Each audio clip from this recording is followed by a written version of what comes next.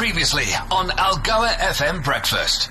The markets continue to look as though they like the medium-term budget policy statement, and so too does ratings agency Moody's. Moody's says it confirms the already cautious assessment they've given that underpins the stable outlook for South Africa's credit rating. What we've seen is in line with our expectations of the macroeconomic performance for the year, says Moody's Aurélien Mali. He says that where there is a difference is in the much lower projection of the revenue in the future, which indicates a fragility that leads to a higher deficit than anticipated. Not so impressed, though, investment house Stanlib, which has said what many of the rest of us are thinking. National Treasury's delaying the inevitable by not making additional provisions for the country's ailing state-owned entities. Business Day quotes Stanlib's Sylvester Kobo as saying the 27 billion rand set aside as a contingency reserve is not enough, especially if the government should yield to pressure for further support. To repeat, the markets seem to like it all. We saw a strengthening of the rand immediately after the minister spoke on Wednesday, and that has continued.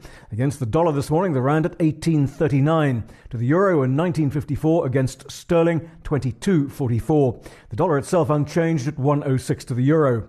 And on the JSE, which doesn't normally react too much to domestic news, only because so much of its dividend flow comes from offshore, the key indices were firmly green.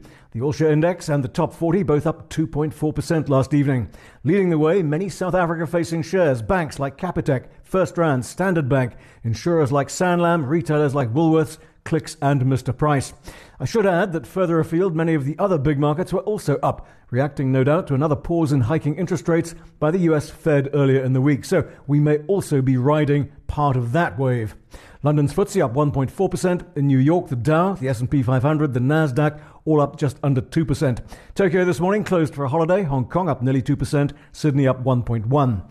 Gold this morning at 1986, platinum 927, Bitcoin just over 36,650, and Brent crude oil $87 a barrel. And finally, staying in New York, the former crypto golden boy, once billionaire Sam Bankman-Fried, has been found guilty on all 7 counts of fraud at the end of his month-long trial. In a remarkably swift end to the trial, the jury took just 5 hours to deliver their verdicts. Bankman-Fried now faces 20 years in jail on 5 of the 7 charges. Algoa FM Breakfast is the business.